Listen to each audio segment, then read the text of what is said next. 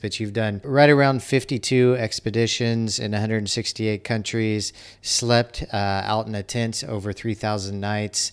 You're Guinness World Record holder, climbed Mount Everest, trekked from the North Pole to the South Pole. You've been on the cover of Time magazine, jet skied over the Atlantic. I didn't know that one. Alaska walkabout, bicycle from Sweden to Africa, kayak Sweden to Africa, fly a boat over Europe, Antarctica Northwest Passage, kite surfing across Greenland, dog sled the Arctic, Mount Vincent hiking, walk the Serengeti to save endangered species and destroy traps, rally across Africa, Denali, bicycle the Americas, and coached a boy in a wheelchair how to climb the mountains in Sweden. And the list just kind of keeps going on and on. We stand today. The Business Method with a shadow. The Business Method. The Business Method Podcast. The Business Method Podcast featuring Chris Reynolds. Entrepreneurs' systems, methods, tools, and tactics for location independence. Ladies and gentlemen, boys and girls, I'm your host, Chris Reynolds, and welcome to the Business Method Podcast, a podcast featuring successful entrepreneurs and high-profile people dissecting their business models. We dissect the different methods, tools, and tactics of high-performance online entrepreneurs and high-caliber people in a series format. On our first series, we interviewed 100 entrepreneurs in 100 days that have built businesses creating $100,000 or more annually. On our second series, we interviewed 100 entrepreneurs that have built location-independent businesses that produce over $1 million in annual revenue. And now we're interviewing 100 major influencers to get behind the minds and the science of using influence to grow business and influence income, results, economies, and cultures. There's a growing number of people building these caliber of businesses like this, and we're going to figure out what it takes to make this happen. Now, let's jump in today's show. The Business Method. Could you imagine trekking 18 months from the North Pole to the South Pole?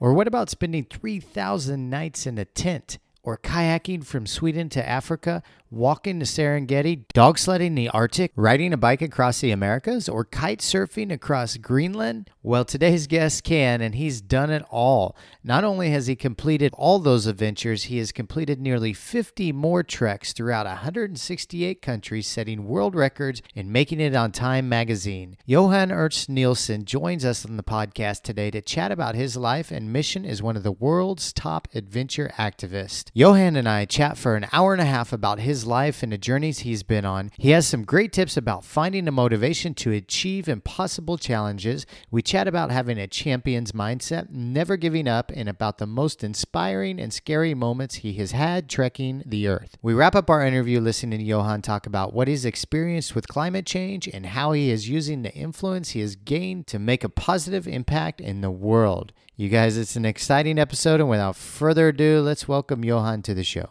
Entrepreneurs' systems, methods, tools, and tactics. Listeners, we have Johan Ernst Nilson on the line from Stockholm. Johan, how are you doing today? I'm splendid. I just got back to Stockholm from a trip around the world. So I'm just arrived here to visit my parents for Christmas. So I'm pretty happy. Well, happy holidays, Merry Christmas. And we were chatting before we started to record about how I thought Stockholm would be a great place for Christmas. And then you started telling me about how Coca-Cola invented Santa Claus. and it's kind of true. I've heard these stories, and they're really interesting where they derive from. You mentioned as any dream can come possible with Coca-Cola behind it. Well, actually, what I actually meant was that it's interesting how we can, believe and structure things by being influenced. Influenced by brands, influenced by people, and Yeah. I mean the whole placebo effect is also pretty interesting. I actually been studying that a lot. Is that if you really believe in something, I mean that will actually also help you. For example, like if somebody would tell you, for example, like let's say like a guy like Tony Robbins, if he goes up and tells somebody in the audience that like you can do this, then the chances of them believing they can do it is bigger because they have a respect and a background and they know him and they believe that if he tells them that, they will believe that. Then if a person on the street would just go up and say, hey, you can do this. It's like whoever, like, who are you, So I think that it depends on who tells you and in what way. And for example, if I see, for example, somebody like who is that guy making Johnny Depp is making this Dior commercial. Okay, so he looks cool, the commercial. So I believe I can be that cool if I use that perfume. So I mean, it's all kind of like, you know, the way brands and people and religions and leaders, everything tells us and influences us, that we start believing things. And that can be good, that can be bad, but it's still a fact that is happening, you know? What are some ways, I think we'll talk about this more throughout the show, but I'm curious these days, what are some ways that you use the placebo effect? Well, the placebo effect is we are mentioning it now as something maybe not good, but I think it can also be good, because I think that if I, for example, in my teachings, in my coaching and you know, my lectures, when I tell people they can do something, I of course build up a whole structure behind it. But when I get to the point they can do it, they believe they can do it because it's based on what I've been telling them for a long time. And you know, I always go into my lectures and I tell them I have good news, I have bad news, you know, and they just get a little bit worried, like, so what's the bad news? But the bad news is that I won't do anything. You know, I won't tell you anything that you don't already know. I won't create any miracles. I won't, you know, do something for you. But the good news is that you can do it all by yourself. So I teach people how they can from nothing become something. And that is a kind of placebo effect, because I don't really do anything for them. I just tell them in different ways things that they already have, power they already have within them, and strength they already possess, and then also a will they already have. It's just that they might not know it. So the placebo effect becomes reality in terms of they start believing they can do it. And I feel that is very interesting, because it's not me actually giving them some kind of superpower. It's just me telling them to really take out the superpower within them that they didn't know they had. I love that. I think the placebo is so undervalued in today's world. And I've seen it work so many times with different people, whether health, wealth, relationships, whatever it may be. And it's really amazing to see the effect. And you're right. You know, you can tell somebody, I can tell somebody they can do it, and they'll be like, yeah, whatever, Chris. And you tell them somebody they can do it, and they go out and do it. And well, let's just put this in a more realistic way.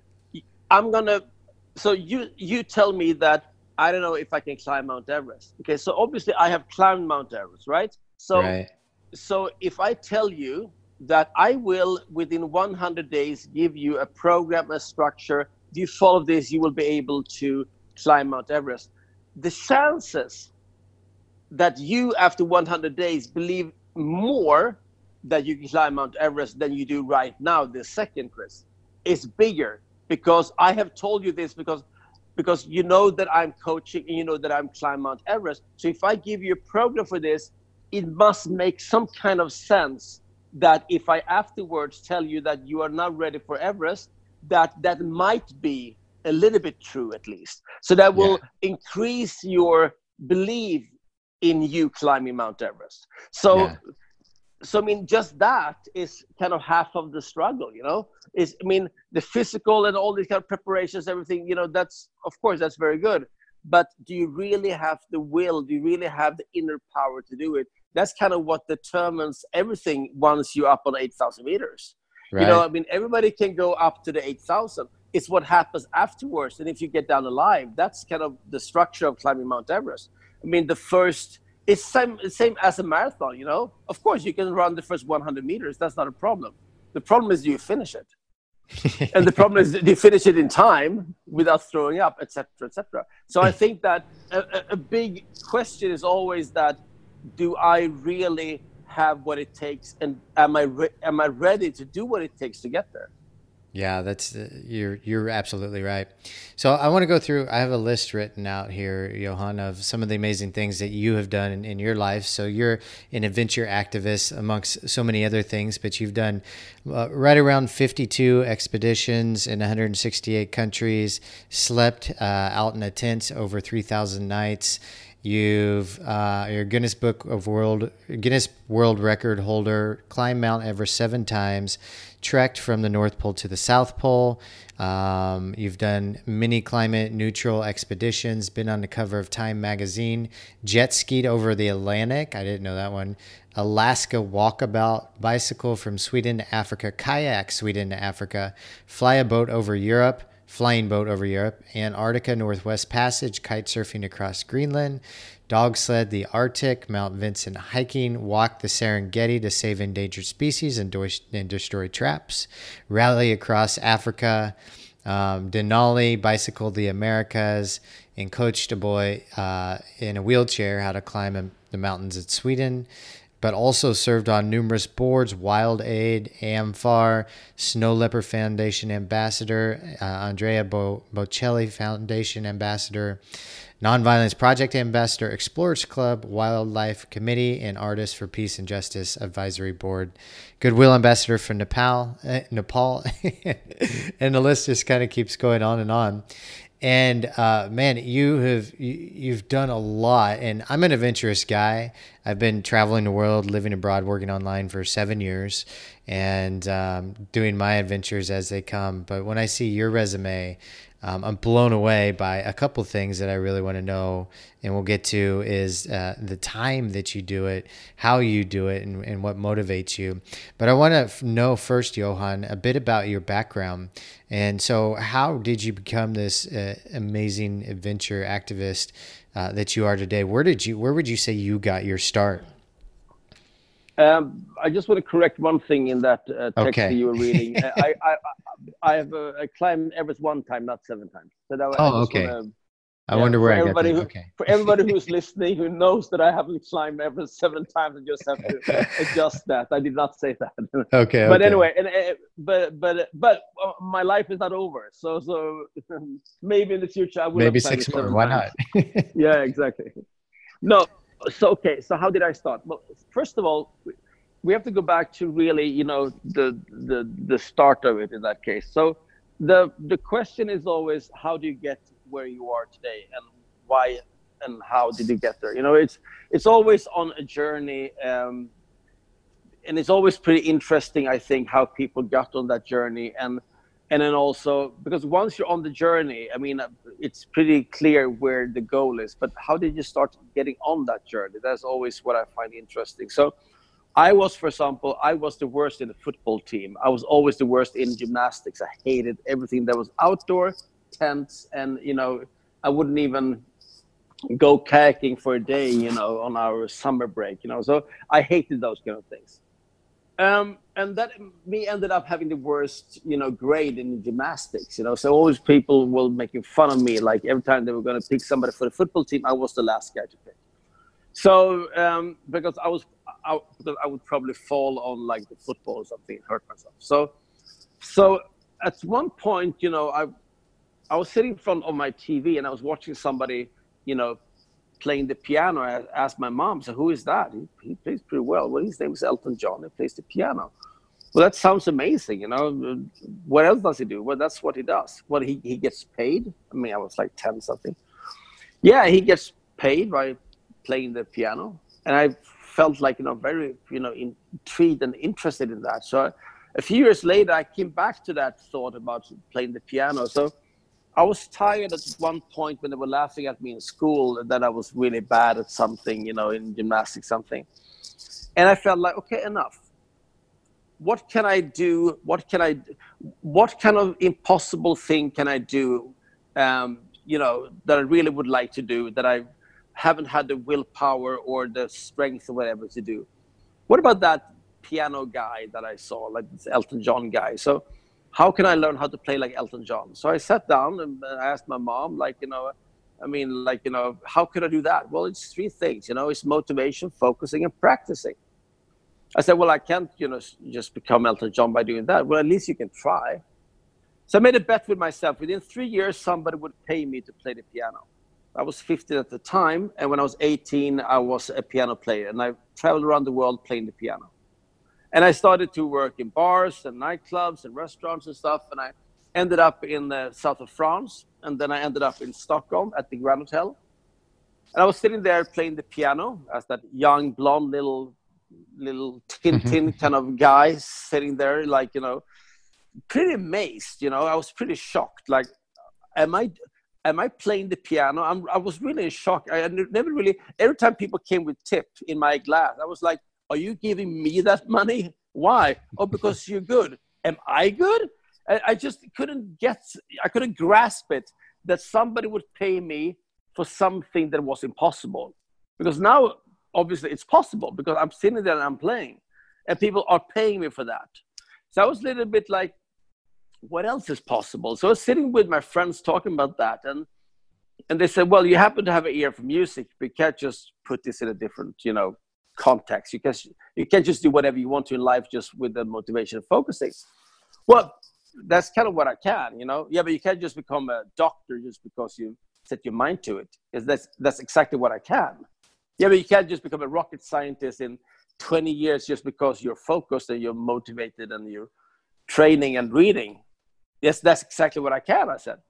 Yeah, okay, so let's just take a clear example. You were the worst in the football team. You can possibly, you know, just jump on a bicycle and bike to Hamburg in Germany from Stockholm just because you want to. Listen, I can bike to the fucking Sahara in Africa if I would like to, but I don't want to. And they started laughing and said, okay, more excuses. So we made a bet. I quit my job. I got a bicycle. I got a tent. And I started biking. This was after the piano, when you were 18? Yeah, I was, something like that, 18, 19, something. Mm. And I started biking. And, you know, what's interesting was that after a few hours, I threw up and I stopped. That was the worst thing I've ever done in my entire life. And I called my mom and said, listen, Mom, I'm coming home. This was not fun. It was stupid idea. Well, you did finish today, right? Yeah, I did. I checked into this hotel here, you know. What about your tent? I'm not going to use my tent. Well, I mean, you can try tomorrow. Yeah, okay, I'm going to try tomorrow, but then I'm coming home. So I bicycled tomorrow, called my mom and said, listen, I'm coming home now, and now I'm putting up my tent. This was not fun. Oh, you put up the tent. That's great. But you did yesterday, right? And you did, you know, today. Maybe you also can do tomorrow. Okay, fine. I'm doing that. Then I'm coming home. What's interesting is, Chris, that if you do only today for 52 days, you get to the Sahara. And so after 52 days, I was sitting there in the Sahara, freaking hot, sand between my toes, and I was looking at the camels, and I'm looking at, you know, the Marrakesh kind of, like, you know, horizon in Africa. And I was sitting there like, wait a minute. Did I just bicycle to Africa? How is that possible? I cannot bike. So people ask me afterwards, did you bike to Africa? No, I didn't. That's kind of a rumor. So what did you do? Well, you know, what's funny is that I just biked every day for 52 days in that direction. And, you know, I got to Africa. So what was interesting at that time was that I started to also believe in myself. So what was interesting is that I started to play the piano, and I started to, you know, to do these adventure things. And people say, well, you happen to have an ear for music, and you happen to know how to bicycle, but you can't just put this in a different context. I'm like, come on, guys, I just show you that I could do this. Yeah, but, you know, I mean, you just happen to be able to bike. Listen, I could kayak the same distance. Yeah, right. So I got a kayak, but that took 6 months. So then I kayaked to Africa. And then, you know, they said, yeah, but that's just physical. I mean, like, you know, you're too stupid to do anything more, you know, technique. So I started to build a boat with wings on, and I put an engine on it, and I took a pilot license, and I flew this boat with wings on, and I flew it to Africa, also the same, you know, distance. So I started to do more and more expeditions. And in the beginning, it was only one reason: to show the others that I could do it. But I started more and more to be very, you know, intrigued and interested and, curious about these things. First of all, there was no technique. There was no motivation structure. There was no focusing. It was just me tired of being laughed at. So it started by doing that. Then it got more and more into a lifestyle, because 6 months out in the tent, that was a long time for me, as I have kind of like never done that even close before. Because I mean, even though the kayak was more of an expedition, because if you look at the bicycling was, it was easier. But the kayak was more hard. You have to, kayak for 17 hours over oceans and stuff, Yeah. But then I get into a lot of different kind of things. So I started to, because, in the adventure world, you must understand the adventure world, because that's a little bit like sports.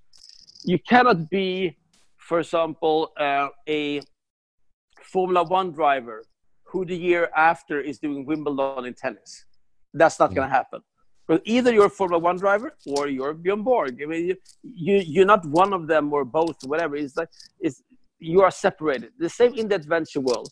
You're a climber, you're a biker, you're a, kind of Patagonia outdoor fishing kind of guy, or you are this or you are that. Most often you are divided into a few different sectors. It's extreme sports, which would be like, skiing, paragliding, or like skydiving, these kind of things, like Red Bull kind of team kind of guys. Or you are the kind of outdoor kind of like climber, rock climber, who's like sleeping in the van, going to Yosemite, these kind of things. And that guy has often nothing in comparison even with a person who's doing big wall, like big expeditions like Everest and stuff. Because these are two different kind of characters. So even within the climbing society, they are very structured in different ways. A person who is climbing a mountain like Mount Everest has very little in common with somebody who is sleeping in the van and climbing walls in Yosemite. So they're all very separated. What was interesting for me was that I saw that every person who was doing these things were pushing the limits to such a level that it became either they died or it became dangerous, or they just reach any summit and they cannot do anything more than that. Right. So I started pretty early to become interested in, what if I put all the cards on the table and I play on all the cards? So just within a few years, I went from hiking across Alaska to climbing Denali to kayaking to Africa to building a home-built kind of, airplane thing that I was flying across Europe to, moving down to Antarctica to living in a research station for 4 months, to do jungle treks in Borneo. All these things for just 5 years. So people in the adventure world got a little bit, they didn't really understand. It was almost like, I would say, don't get me wrong now, but I would say that the idea was a little bit almost like the Beatles albums. None of them were even close to the other one. If you listen to the Stones, if you listen to Elton John, whatever, all of them sounds kind of a little bit kind of the same. The Beatles albums, from Please Please Me to Sgt. Pepper to Abbey Road, was absolutely a different kind of album, and using different kind of methods in making also the orchestra and the harmonies and everything. So I was very much into changing everything from expedition to expedition in the same way. So people were very I wouldn't say irritated, but very surprised and confused about what I was doing. Because I was on every, magazine around the world when I was kayaking to Africa. This was 96, Yeah. And then I was and I was, and they were coming up to me at all these international wildlife fairs, whatever, or like conferences, say, "Oh, you're Johan, the kayak guy. Where are you going to kayak next?" I'm not going to kayak. But you are the kayaker. We saw you in all the magazines and all the covers and all the things. Yeah, no, I'm going to go horseback riding now in Mongolia. Horseback riding. That's not a kayak. No, yeah, but we are the kayak society. We're going to kayak. I'm not going to kayak. And they really got like, and then I, for example, I walked across Alaska, and everybody from like, you know, the kind of Patagonia kind of like style kind of people coming up to me. So where's the next hike? And where are you going to go fly fishing? No, I'm actually going to climb a mountain in Himalaya. Why are you going to climb a mountain? You are, you know, so you are the fly fishing guy. So I was jumping into different kind of areas, you know, the whole time. And what's interesting is that every area I got into, I was meeting experts in that area saying that, oh, this is what you're going to do now. This is extremely complicated. You can never do this. And this is going to be very, very hard. For example, jumping from the bicycle into kayaking. And, you know, they said, well, you know, biking was one thing, but kayaking, that's really complicated. You will never be able to do that. And then, like, you know, I go into maybe climbing of Denali, and they say, well, you forget about the kayaking, the biking. This is the hardcore thing. And but I started to do it in a different way. So I started to call people up with one single question. I asked them, what kind of failures have you done? What was the biggest fuck up? What was the biggest mistakes that you have done? Because I knew what to do, but I wanted to know what not to do. So I started to more and more learn about people's mistakes. I found that very interesting because I wanted to learn about the climbs of Denali, Mount McKinley, that was not successful. I didn't want to learn about the ones that were successful because, you know, that could have been luck. That could have been, they just happened to have good weather, but 9 other expeditions turned out to be in bad weather. And how come they choose a time of bad weather, or did they not choose that time? Was it, why was the reason, et cetera, et cetera. So I started more and more to study that. So I got more into a kind of structure of how to build an expedition. One of the biggest questions for me was why? Why am I doing this? Because this is something that I learned at a very early stage. Because when I was doing my first expeditions, the whole motivation was that to show the others that, you know, they were wrong. Right. I could do this. But once I showed that, and once people didn't really question that anymore after 4 or 5 years, and once people started to say like, okay, we believe that you can do this, then the why was kind of gone.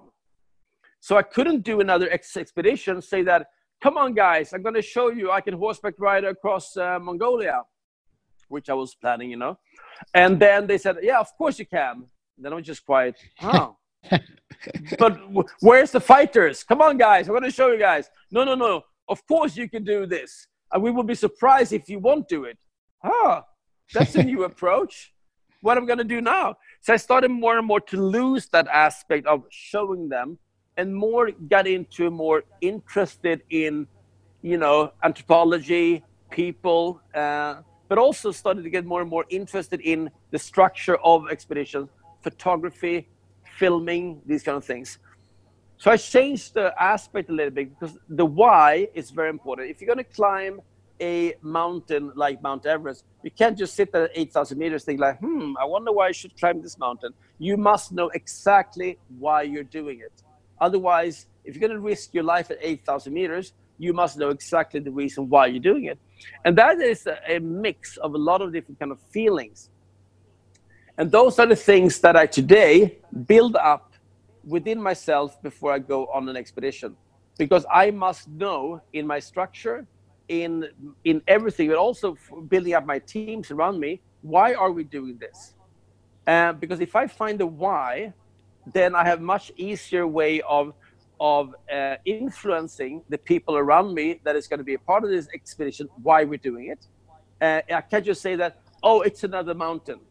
Yeah, but they want to be influenced. They want to feel that they're part of the team. They want to know why we are taking this risk, why we are working for this, for example. So that's why I think it's very important to find the why. And the why changes. Like when I was 10 years old, I wanted to be a fireman or a police or a doctor, whatever you want to be when you're 10 years old. I'm not today. Does that mean that I failed? No, it just meant that my why has changed. Right. So the why was a very important thing when I grew up doing my expeditions. I needed to find out the why, and the why changed with time. But the why is the same thing if you have a relationship, if you are religious, if you work with something. I mean, I give you some examples of like, why am I believing in this religion or this God? Why am I living with this woman or man? Why am I, for example, living in this country? Or why am I not taking the job that was offered in this other country? Why did I not break up with my girlfriend and took that other chance with that girl at the conference that I met? Why did I, etc., etc.? You must know the why. Because if you don't know the why, you will start questioning yourself and your relationship or your work position or whatever you want to do. Because people ask me often, like, as you said, like every 7 times. I climbed it one time. Like, okay, so will I climb it again? Well, I must find the why, Chris. I must find the why. If I don't know the why, I will not be able to do it. Because if you say, for example, that my biggest goal or dream in life and everything that I do with all my podcasts is to learn that one day I will climb Mount Everest. That's my biggest mission in life. I might be intrigued, say, that's an interesting, project. I might take that one and I might coach him the coming 2-3 years to do that. Or if I have a son and he turns 18, I say, okay, I'm going to take him up because that's his dream. If it's such a project, I might be intrigued and say that, okay, I might take this. I found out the why for me. But if you say that I'm going to pay you 50K, that's not the why for me, because I cannot risk my life and do such a thing just because there's a number popping up. There will not be. And if there was, I think that is, for me, the wrong way of climbing the mountain. The climbing the mountain must be a more pure and more, I mean, I do a lot of trips where I take people from around the world on different kind of adventures, but that's not when we risk our lives. If I'm going to risk my life, it cannot be a number. It has to be an inner journey that I want to reach somewhere or something, or help somebody reach somewhere. So the why has been very important for me. Do you have an overlapping why for all of it at this point in your life? Like maybe inspiring others or something along those lines? Well, again, the why has changed with time. Right now, for example, in the last, I would say 5-10 years, one word that is just going through everything I do is change. And change can be change of my own mindset. Change can be changing other people's mindset and influencing other people to, think differently. And we're going to get into what exactly that is later. But and then also change in the world environment. It can be, within our lifetime, we have to, for example, change the world's, system of using plastics, for example. Changing, the environmental world we're living in and how we should treat our nature. That's one thing. Another thing is that how we see our leaders, how we see each other, and how we believe in ourselves. And so the change is part of evolution. We are all a part of an ecosystem, and it's not until we understand that we can live in harmony with nature. We believe that we are above nature. We believe that we are superior species, but we are not. We're just a part of nature. So we must understand that. So those kind of things has become my reason for everything, the change. I like that. Well, out of all your treks and your adventures, Johan, what was the scariest situation that you've been in? 1994. The moments, the seconds, the moments after I tell my friends that I will bike to the Sahara and realizing that I'm actually going to do it. No, because you must understand that at that time, I hadn't done anything like that. Yeah. I mean, at that time, I didn't know the back and the front of the bicycle. I bicycled 1 hour in my life. I had no idea what I was going into, and I had no idea what it was to open up and close down the tent or whatever. So, which means that bicycling to Africa in '94 was, in a way, tougher than climbing Mount Everest 2007. I mean, because it was at the time when I was climbing Mount Everest, already done X amount of years of pushing myself outside my comfort zone. Because the actual bicycling is not the dangerous part. The actual climbing Mount Everest is not the dangerous part. It's the moment when you realize that I have made a deal with the devil, God, myself, my friends, my family, whatever. I've made a deal. I'm going to do this, and I'm going to stick with that. And that is kind of a really scary feeling that, like, you know, I mean, I'm sure you've been through these moments in your life when you say that, okay, this is the moment when I feel that this is a breakup. This is a moment of no return. We have to break up, and this is not going to work. Or a feeling that finally you are the one. Or you say that, okay, I am going to quit this job, no more.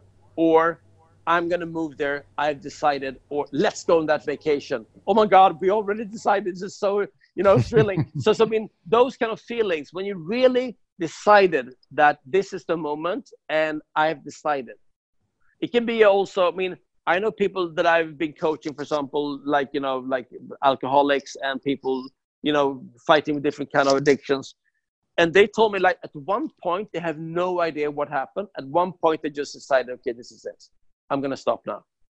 Yeah, but what made you stop? It's just like a mix of 2,000 things. But that exact moment, they will never forget. The moment when they said, okay, this is enough now. So those moments are, you know, the scary part, for example, and also, of course, the thrilling part.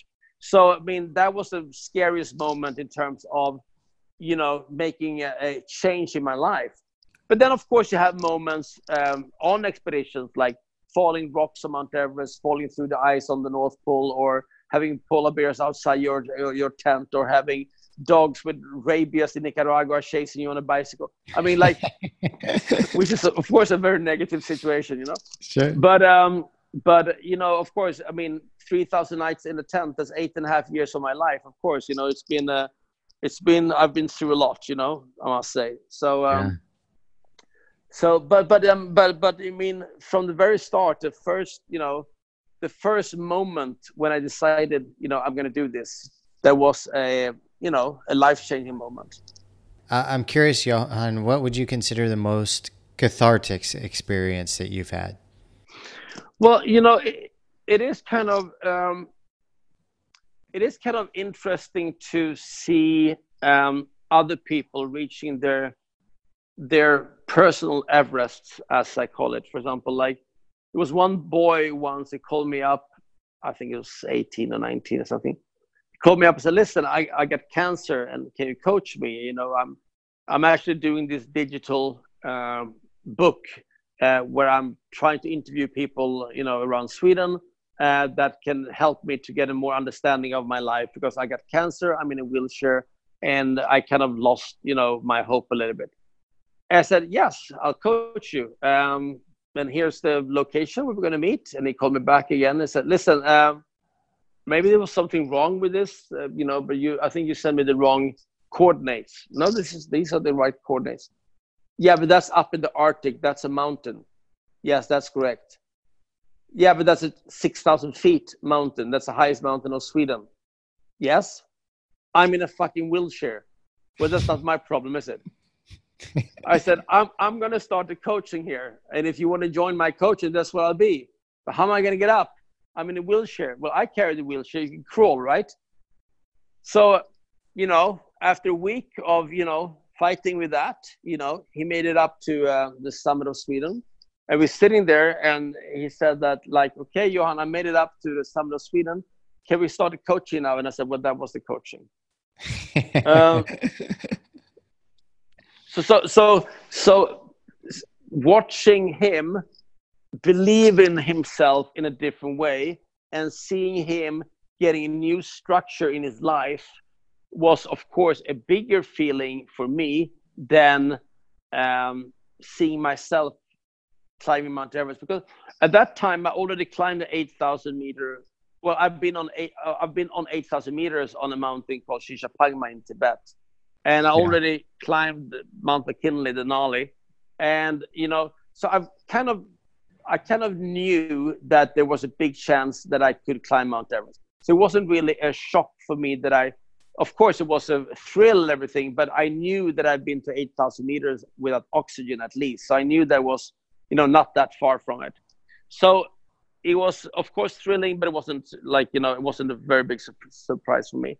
But for him, of course, being in a wheelchair and crawling up a mountain, of course, that was a new life for him. So those things have been more, spiritual in a way. But also you must understand also that over the years, I also developed a spirituality within myself also. I'm very close to Buddhism. I'm very close to, also, as we talked about in the beginning, the placebo effect, that if you really believe in something, you can do it. And that doesn't mean that you have a certain power that you can do it. It just means that you have decided that you have the power to do it and you can do it. So I mean, I've seen that so many times over the years. I'm taking hundreds of people up mountains and out on expeditions in my, coaching trainings and doing my adventures where I take out people. And, and it's just the feeling of them looking at the route or looking at pictures saying that I could never do this. What am I getting myself into? And then sitting there on the summit and then screaming, I did it. And then afterwards coming up to me 2 years later and say, I can't believe I actually did that. So those moments have been, as strong as for me climbing a mountain or, going up, from North Pole to South Pole, whatever, But also, it's also been a very big challenge also sometimes, because some of the expeditions like pole to pole has been very long, Yeah. I wouldn't say the longest, but some of the longest expeditions ever made in modern time, at least, because 18 months out in a tent is a long time. Yeah. That was 18 months from North Pole to South Pole. Yeah, and that's a long time out on an expedition. So Yeah. So I mean, some of those expeditions have been very, very long. And those have been very hard for me because it's been so long. It's been so long, and it's so long without relaxing. So those moments have been very hard for me. And the hard thing is that once you're done, like when I was kayaking to Africa, and I sit down like, so what's now? What's next? I mean, I kayak 10 hours a day, every day for 6 months, and then just one day you stop.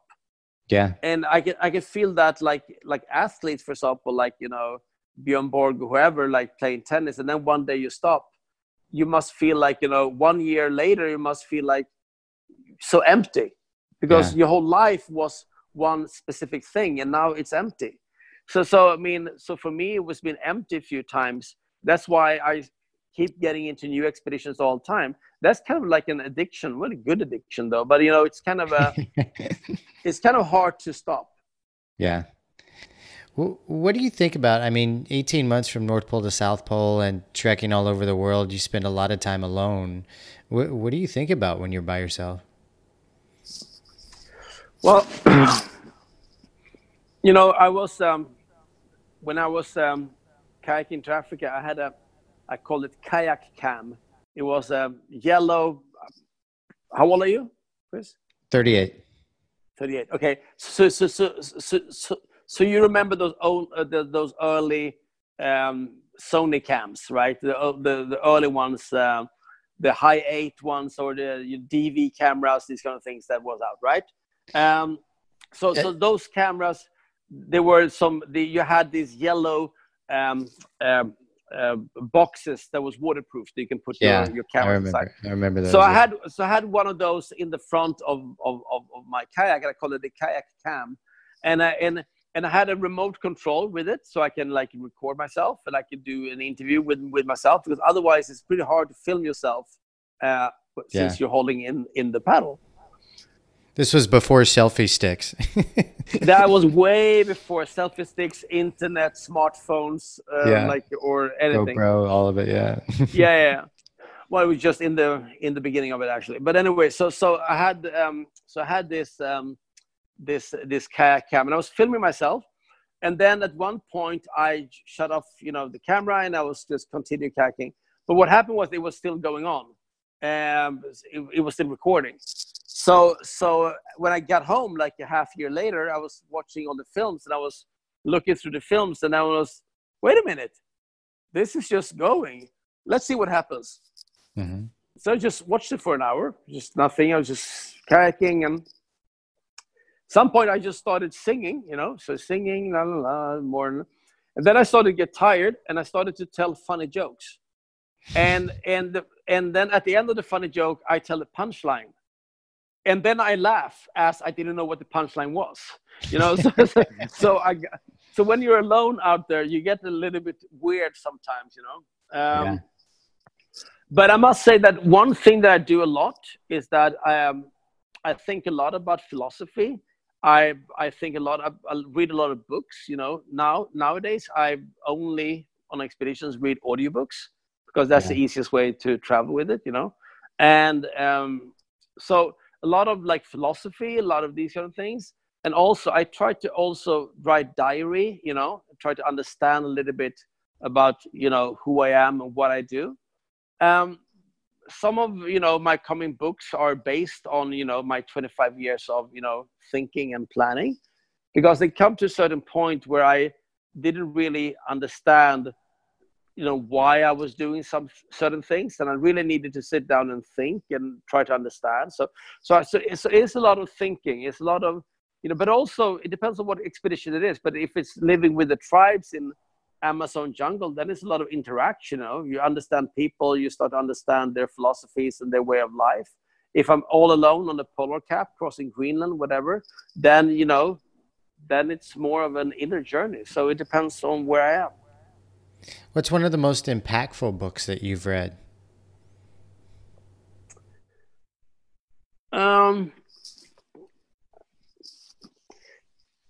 I would say one recent book that I read that I liked was The Power of Now with Eckhart Tolle. Yeah. Was interesting. I would say also I'm reading a book now that I find very interesting called Sapiens. That's a great book. Yeah, I haven't finished it yet, but I find it very interesting. It's so that kind of books is what I read. Right now, I have on my table next on my bed table, I have like 10 books that I'm gonna finish. And I promise myself I'm not gonna get any more books because I can go to the bookshop and just go nuts. Yeah. It's just that I'm gonna finish these books first because and then I'm gonna continue with my next books later because I have a whole bookshelf of things that I want to read. So I would say that one of the major books that I read that I really, really liked was the Tibetan Book of Life and Death was interesting. The interview is an interview with Dalai Lama called Book of Happiness. It was interesting also. The Art of Happiness. So I mean there are a few that I find interesting. I like books that makes me think, Yeah, makes sense. Now, I know, Johan, that you've documented climate change all over the world. So I'd love to get some insight about what's really happening because there's so many mixed messages that are going out there. Obviously, I think the main message, obviously, is most scientists believe that it's really, really one of the biggest threats to humanity right now. But it goes back and forth, especially with the new American president, and he's throwing out propaganda as well. So from being in the field, what's your insight about what's happening with climate change? I was speaking at the UN a while ago, and when I was doing that, I was asked, what is the biggest problem, politics versus environment? And I said, well, the biggest problem we have right now, I said, is that there's an orange man in a White House with a black agenda for a blue planet. Anyway, that's a good way to put it. Anyway,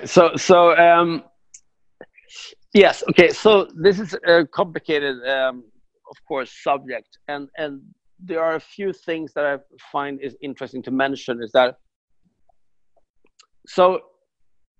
There was a marshmallow test made a few decades ago. I don't know if you heard about it, but it was called the marshmallow test. And they gave, I think, 4-year-olds, they gave 4-year-old kids 2 options: 1 marshmallow right now or 2 marshmallows tomorrow.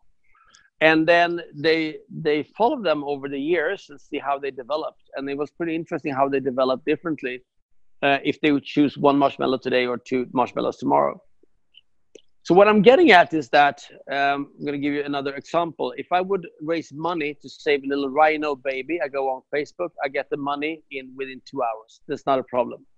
If I would say that, if I would ask people what is the biggest love and the biggest importance of your life, they will all say our children. Okay, fine. So let's invest a few $100 million in climate change for the next 3 generations. I won't get a dime. Because people have problem looking at things that are in the future. Things that are happening right now, I can sell you an umbrella if it's raining outside, because you will understand if you go out, you're going to get wet. You don't want to get wet. So that's a egocentric thing, and you're buying the umbrella from me not to get wet. It's an easy equation. We all understand that. But if I would say that I'm going to sell you this mask to cover your face, because if you're going to go out, and then you will get X amount of percentage of fumes inside your lungs, and that will not be good for your future life, whatever, you will not buy the mask. So for some reason, we have some really problem of seeing what's going to happen in the future. I mean, the cause of everything, you know, and the outcomes. So I think that that's one major problem we have. When I've gone around the world, I've seen climate change. I've seen the difference a lot, especially if you go back to Alaska 95 and you go back today, 25 years later. I've seen a lot of, you know, differences. And I also spoke to a lot of people who've been living in the areas who told me that, you know, when we were kids, you know, we used to have these glaciers here.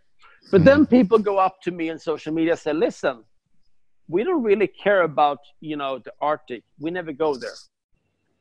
Yes, but okay, listen, guys, it's not about the Arctic. It's not about the ice. It's not about Antarctica. That's just a measurement. It's just a measurement of, because the thing is that people don't really see a combination of, like, you know, of the fires in LA, or that the Maldives are disappearing, or there's a hurricane going on in that area. They don't see a combination or a sort of kind of relevant thing between these 2 things, that the Arctic is melting, fine, and there's a big storm going on in Miami. They don't see the connection between these 2 things. So that's kind of the problem, that they don't really see that. I mean, it's the same thing with like saving some kind of animals. It's easy to save a rhino, but saving some kind of little insect is not easy to save, to raise money for. But Right. the insect will, in 1 generation, kill the rhino. So why is that? Well, if the insect disappears, then this disappear, this disappear, this disappear, and that will lead to the rhino disappearing. But they don't really see that, and that is so complicated for us. So I think that one big thing that we need to understand is that we need to find a way of showing people even if you're showing on a graphic, people don't get it.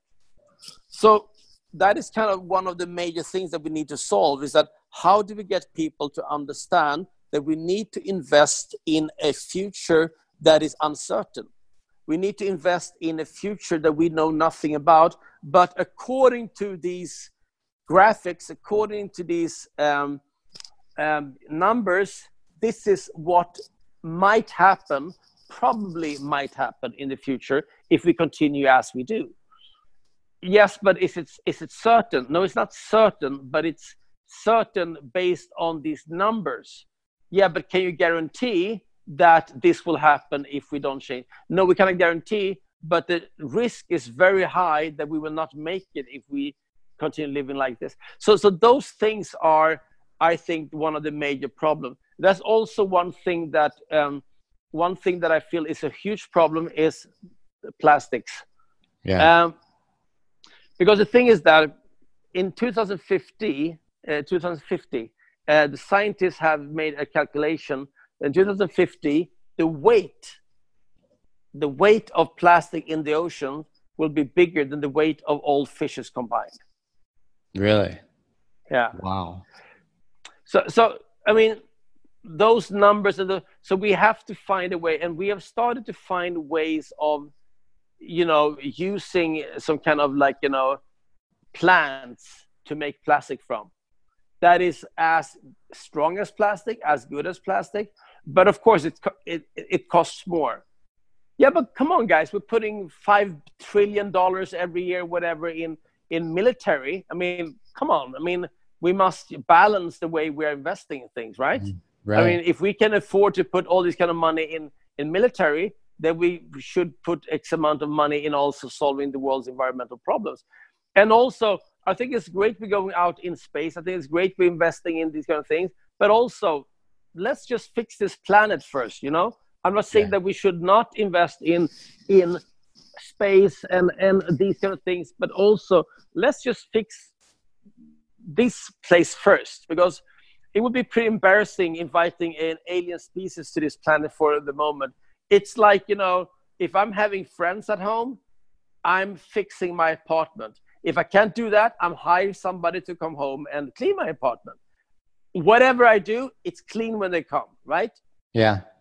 So before we invite somebody to this planet, let's just fix this first, right? Then we can start dealing with the other things later. Because the thing is that as we go on now, we will not be able to make, So let me give you another example. I was having this dinner with this woman. I can't remember her name. She won the Nobel Peace Prize a few years ago, and I was asking her, so what do you think? Are you worried about the man will destroy the nature? Of course not, she said. Are you not worried? Not at all. Oh, you're not worried that we will destroy the nature? Of course not. Listen, Johan, she said, there's like a billion species on this planet. Do you think nature would allow one species to destroy the others? At one certain point, nature will just deal with this itself. Nature is an ecosystem that is doing a calculation. And at some point, we are too much of a problem and we will be just taken out.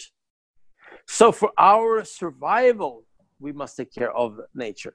We must be environmentally friendly, not to save the... But the thing is that if we die now, Earth will be fine again in 200 years. Right. As nothing has ever happened. I mean, Of course, there will be plastics. Of course, there will be this and that. But that will slowly go back. And then a few thousand years, it will go back again. On a timeline of 7 billion years, what is that? Nothing, right? So like in a few thousand years, we'll all go back to normal again. And nature will be as it has always been. It's not a problem. If we destroy nature, then the whole Earth will, of course, be, out of its ecosystem. And that's not going to happen. Nature will never be destroyed. It's a huge ecosystem. So we need to take care of our nature for us, for our survival. So that's why I feel it's very important for us to think about that. It's not about the nature, it's about us. I want to move into talking about influence, because doing what you do, you gain a significant amount of influence to do things like speak and talk to people in the UN and governments around the world and all these amazing organizations, and even on a small level, people living day-to-day lives, just seeing and hearing about you and learning what you do can change their lives in significant ways. So what have you learned about influence over the past 2 decades that you've been trekking around the world and doing these adventures? And how do you, I would say, what's the most important aspect of influence that you have, and how are you using it to create a positive impact in the world? So let's just define the word impossible. The word impossible is a word that we have made up. The word impossible doesn't really exist. Impossible is just a word for things that we don't understand. A word that we use for things that we don't know how it works. We don't know how to do it, or we don't know how to structure it. Then we use the word impossible. So, for example, everything around you right now, whoever is listening, is 500 years ago, all that around you was impossible 500 years ago. Yeah. If you look back, my iPhone, if I would show an iPhone in the 13th century, they'd probably burn me alive. Yeah. If I would show electricity in the Stone Age, I think that I'm God. Yeah. So what happens in the future? Maybe everything that we have around us right now is like, it's old-fashioned, standard, whatever, But just because, like, let's say that I like football. I'm watching Zlatan, my Swedish football player, playing in Australia right now, live in my phone. How the fuck is that possible? I have no idea. Is it happening? Yes. But if you ask me to explain how I can watch somebody playing football live in this little plastic thing in my hand, I don't really know, to be totally honest. I just know that it's working. So just because I don't know how it works doesn't mean it's impossible. It just means that I don't know how to do it. So I have something called the wall philosophy that I use a lot in my coaching. The wall philosophy is when I'm asking the audience, so can I walk through a brick wall? And they say, of course not, you're made of flesh and bone. So ask me. So somebody says, can you walk through a brick wall? And my answer is, I don't know how to do it. But just because I don't know how to do it doesn't mean it's impossible. It just means that I haven't structured out, found out how it works yet. So with that word, I changed my whole perspective of everything. The wall philosophy changed everything in my life, because it changed the way that I look at things. Because everything is possible. The impossible just takes more time. If you look at, for example, if you would have asked me 10 years ago, can you play the violin? I would have said, oh my God, no, that's impossible. I could never do that. Today, I would say, no, I haven't spent 10,000 hours to learn how to play the violin yet. Meaning that, and I can tell you now, Chris, I'm not willing to spend 10,000 hours to learn how to play the violin. But that doesn't mean that I can't do it. It just means that I have other things to do that are more important. So, and also, if you would ask me, can you jump to the moon? 10 years ago or 20 years ago, I would say that, no, of course not, my legs are not strong enough. Today, I would think about what kind of physics do I have to learn? What kind of Stephen B. Hawking kind of characters do I need to talk to understand how to move in materia and time to jump from here to the moon? So I started to think differently. And I started to think in a way that things are not impossible. So whatever you will tell me, Chris, I would always answer that it's possible, but I just don't know how that works. So that mindset is something that I'm trying to influence people in the way they think. It's the same thing as, for example, like climate change. People say, that would be impossible to stop, but that would be impossible for us to change. Well, to be totally honest, we used to have slavery. It was not that far away, and that was pretty messed up. We were pretty messed up, having slaves, And then we used to, women didn't have any rights, they couldn't vote. It was not far away, women couldn't run a marathon. And, they didn't have any rights at all. Not even talk about gay people, whatever, we have changed a lot the last 200 years in terms of the way we look at things. We looked at disabled people. We looked at people who are different colors. We look at everything that we feel are different from the white male version of a standard was wrong, and that is pretty fucked up way of looking at the world. So meaning that we have changed a lot. So meaning that if we can stop slavery, why can't we stop climate change? Right. We have shown in time and history that we can change. We are also shown in history that we can actually change for the better. So if we can do that, come on, guys, let's just, we have one planet we have found in this whole system of planets. We've been looking everywhere in the universe. I'm absolutely positive there are life on other planets. But, sorry, guys, we haven't found it. Yeah. We haven't found it, and there's no way near even finding anything close to life yet. So as long as that is the fact, we have one single place to live, and that's our planet. So we must change this place. And people ask me, okay, Johan, so you've been all over the world, you meet all the leaders, you meet all the things and organizations, as you told me, Chris, you speak at all these kind of big, important places. So, fine.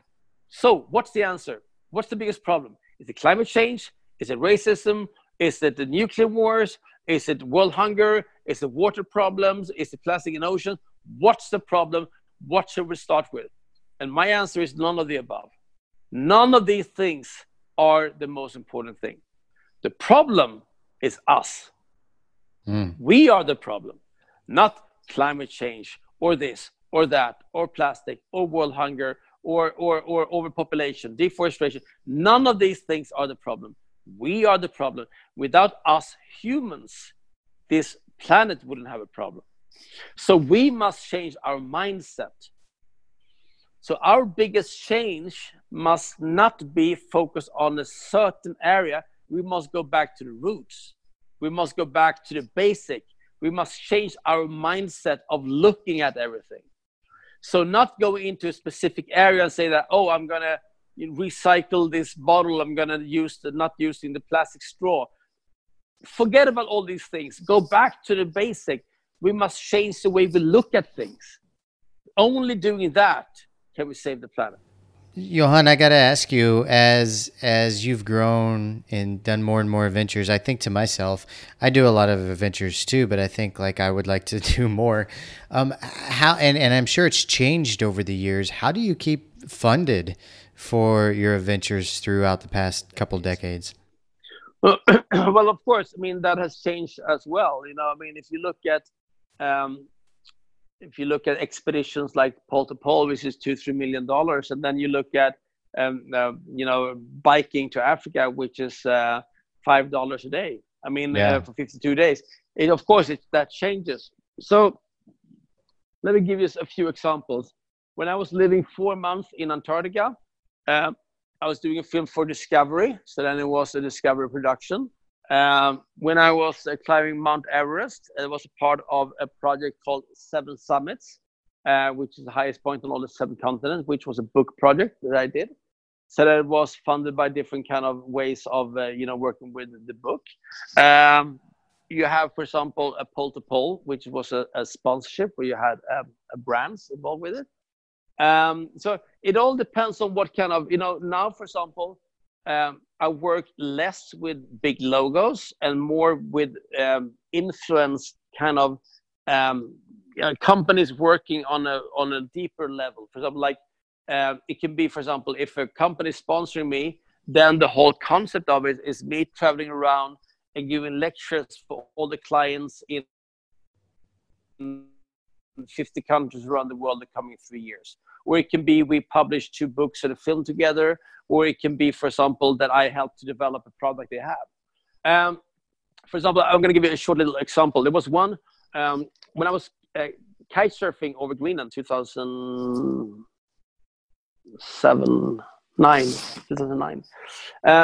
Then I was looking for a sponsor to go over Greenland to kite surf 1,700 kilometers from south to north. And I was, looking all kind of, the kind of areas where I was, finding somebody that, because, I get a lot of like requests from companies, but sometimes it's not really the company that I want to use. So I wanted something that I felt, was more interesting. Then a company called me up and said, listen, we would like to sponsor your trip to, and we don't want to be a part of 3-4. We just want to sponsor the whole thing. Like, okay, that's the start of a good start of the conversation. I said. Yeah. And I was like, so what do you do? Well, we're an oil company. You're an oil company. I said, what do you mean by that? Well, we work with oil. Well, you mean, listen, I'm going to cross Greenland with, kite and skis. I'm thinking an oil company is not really what. No, not that kind of oil company. Okay, so what's the story? Well, we are working with scientific research stations all over the world, and we're working with the oil and the oiling of the cylinders and the and in the machinery of like wind stations or solar panels and things, these are things. And we have this big deal going on up in Russia, and we want to build 50 wind stations or solar panels, whatever, for some kind of research stations there. But we want to show them that this really works in -50. So do you think you can use this oil in your in your zippers and in the like zippers to the tent, and then with the skis and things, and you oil them, and then you can do a film, and you can film yourself while you do this, and you can say that in -50 I'm using this oil in my zipper, so I can use this by crossing Greenland. And I freaking love the idea. So I said, of course I'm going to do that, because that was a new way of looking at things, right? Yeah. So then I was using a product that I actually used, and it was actually good. Yeah. And I'm not saying that their competitors was not good. I'm just saying that this was good, and I used this one, and it worked fine. And they was using this on this big, sales pitch, and then they won the whole pitch. Because they were using, because all of the others were using some kind of like graphics or numbers or whatever. They used a live case of somebody kite surfing over Greenland using their oil of greasing whatever things I needed to grease during the way over Greenland. So I'm saying that sometimes the most interesting companies can be a partner. So what I'd rather not use is a big logo of I'm not going to mention any brands, but just a big logo of a big, soda or a car company, whatever, just a big logo. I've done that before. I rather not do that in the same way if it's not really connected to a reason why that should be. But I'd rather not have that. I'd rather work in different ways. Yeah. But I have some. Go ahead. Now I have some big expeditions coming up, for example. And some of them are with logos, some of them are not with logos. It depends on what kind of expedition it is, How long did it take you to get your first sponsorship? Because those first adventures had to be, out of your own pocket, right? Well, you remember the tip in the glass, that was, how I financed my first trip, and actually I rented out my apartment, and it's actually cheaper to bike from Stockholm to Sahara than living in Stockholm, so I believe that. So at the time, and then of course, then when I was kayaking, I got a kayak, I got a tent, but didn't get any money, and then slowly I got into more, cash flow and lectures and things, and one thing leads to another, and but then, of course, it's also, it started with a struggle. I used to send out letters. And one funny story was that I was, one of my first big sponsors were Fujifilm, 95. Yeah. And they were, at the time, it was very expensive with film, right? So if you're going to have 200 rolls of film, and then development of the film, it was costing a lot of money, So and I was starting to get into my photography and making my photo books. So started more and more to get into that, and I didn't have any money to buy all this film and to develop the films, especially because that was really expensive. So I was, I was sending out the letter, and then they called me back, and they said, "Listen, we want to meet you. You sound like a funny guy." I'm like, "Why am I funny?" And they came into the meeting. They were all sitting there smiling, and like, "What's so funny?" "Well, we got your letter here at Fujifilm, and you'd asked for 100 rolls of film with free development, and yes, we're going to sponsor you, but we have to change the letter that you sent us." "Okay, so what's wrong with the letter?" "Well, let us read you the letter. So if you sponsor me with 100 rolls of film of Fujifilm, I will hereby only use Kodak for the coming year." So I forgot to change, in the text, So I was sending to all kind of sponsors. I just forgot to send. So they were like, "We cannot sign that paper," Yeah. So no, so I mean, like, in the beginning it was a struggle, it was a big struggle, of course. But now I have companies calling me the whole time and emailing me and asking, to sponsor me, and to be brand ambassadors and to build brands and, build new brands or things. And I say no to most of them, because the thing is that what I learned also, when I was kayaking to Africa, or when I was climbing Mount Everest or whatever, let's say Everest. So I had some logos, right? I had the Fujifilm, maybe. No, I didn't have Fujifilm, but I had Bluetooth. I had Sony, whatever I had. The thing is that those pictures, 2007 was the year of internet, right? So that was, the year that pictures were circling around.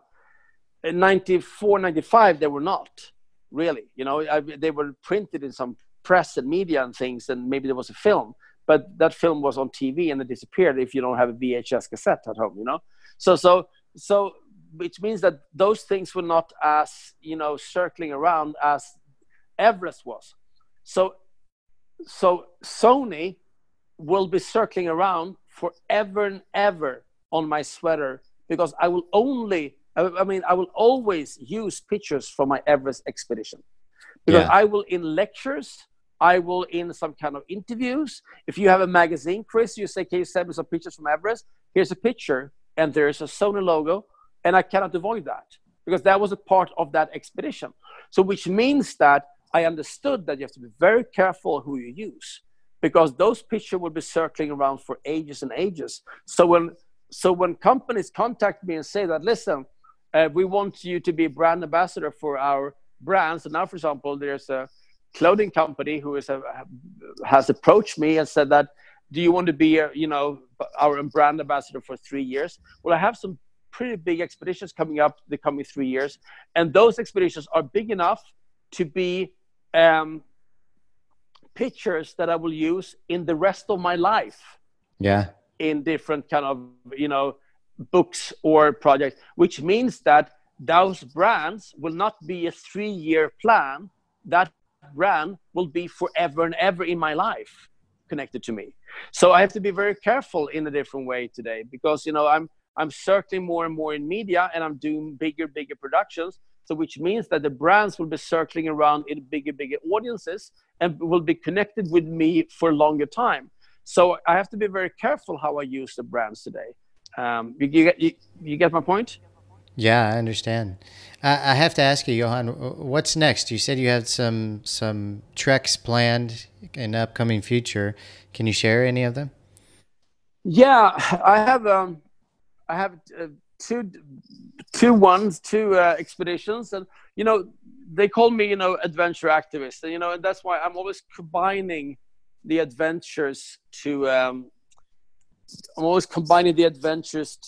some kind of philanthropy, or some kind of make life better for me or for somebody else. So I have two expeditions coming 2 years. So one is, they are very, very different from each other. One is basically a book and a film project. The other one is also a book and a film project, but in a different way. So the first one started with, see if I get this right now. So it started with, when I started my expeditions, doing 7 summits, a journalist called me up and said, listen, so you did the 7 summits now? Yes. Okay. But people climbed Everest before, right? Yes, that's correct. And then you climbed Kilimanjaro? Yes. But people climbed that also. That's correct. But you call yourself an explorer? Yep. So what are you exploring? Oh, okay. That's embarrassing. So I started more and more to think about, so what's the actual exploration? I mean, I've done exploration in terms of crossing, polar caps in Antarctica and the research stations, but exactly that expedition, what was the exploration in that? Why are, so I started more and more to think about what is exploration and why is it important? And I started to realize that exploration is not a geographical journey. It's an inner discovery of your own true potentials. And I started to realize more and more that the biggest exploration we do is the exploration within ourselves. Yeah. So the understanding of that, I call the 8th summit. the understanding of the 7 summits. The 7 summits led me to an understanding of why exploration is important and what's the actual exploration is all about. So I started to read. I read more about exploration in terms of Amundsen, Scott, and Hillary, and Tenzing, and Buzz Aldrin, whatever. I mean, all kind of explorers. And I started to realize that they all base their exploration on one single thing, is that the understanding of the human mind, of the inner journey and everything. It was not really a white spot that needed to be covered. It was not really reaching the exact moon. It was not really reaching the South Pole or the summit of Mount Everest. It was the journey, the team, the daring, and all the things around it. There was a major exploration in it, you know. So I'm doing an expedition, which I call the 8th Summit. The 8th Summit is an inner journey that will be in northern India. Maybe you know that I'm quite close, or at least I know Dalai Lama, and so it will be a 108-day silent meditation. Wow. Up in the monastery up in northern India. So 108 is a holy number in Buddhism. If you see the malas that monks are using, they're all 108 beads. Okay. So it will be 108 days, and it will be 108 days going through 25 years of exploration, going through the understanding of why am I doing what I'm doing, what have I learned, and going through all the phases from the biking in 94 until pole to pole, for example. What exactly was the different phases? What did I learn? How did I improve? How did I develop? So it will be a journey, and the film will be a mix of a film team visiting me every now and then up in the monastery, where I will be meditating, where I will be doing yoga, and I will be doing the inner journey.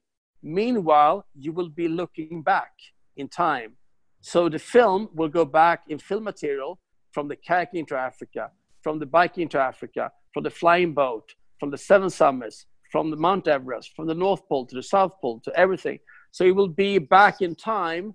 How I will kind of like zoom out in my meditation and go back in memory of 25 years of exploration. Incredible. I look forward to seeing that. and I think that's going to be an amazing adventure, another amazing adventure for you.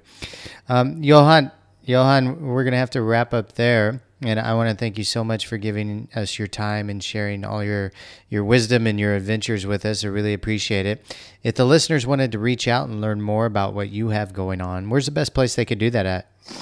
Instagram is good. Johan Ernst, my Instagram.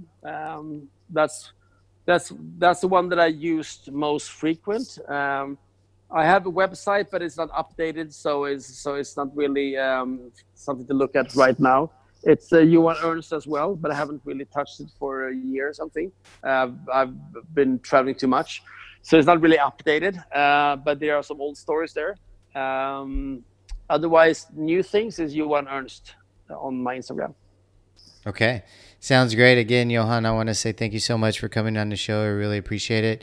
And we're going to wrap up there. And listeners, thank you guys for tuning in once again. And we'll see you all on the next episode. Goodbye, everybody. Hey, listeners, thanks for joining us once again. We wanted to remind you about our high-performance productivity coaching and our 5, 6, 7, and 8-figure private masterminds. These are all designed for entrepreneurs by entrepreneurs to help you scale rapidly and grow. Check out all the details at thebusinessmethod.com. That's thebusinessmethod.com. And we'll see you all on the next episode.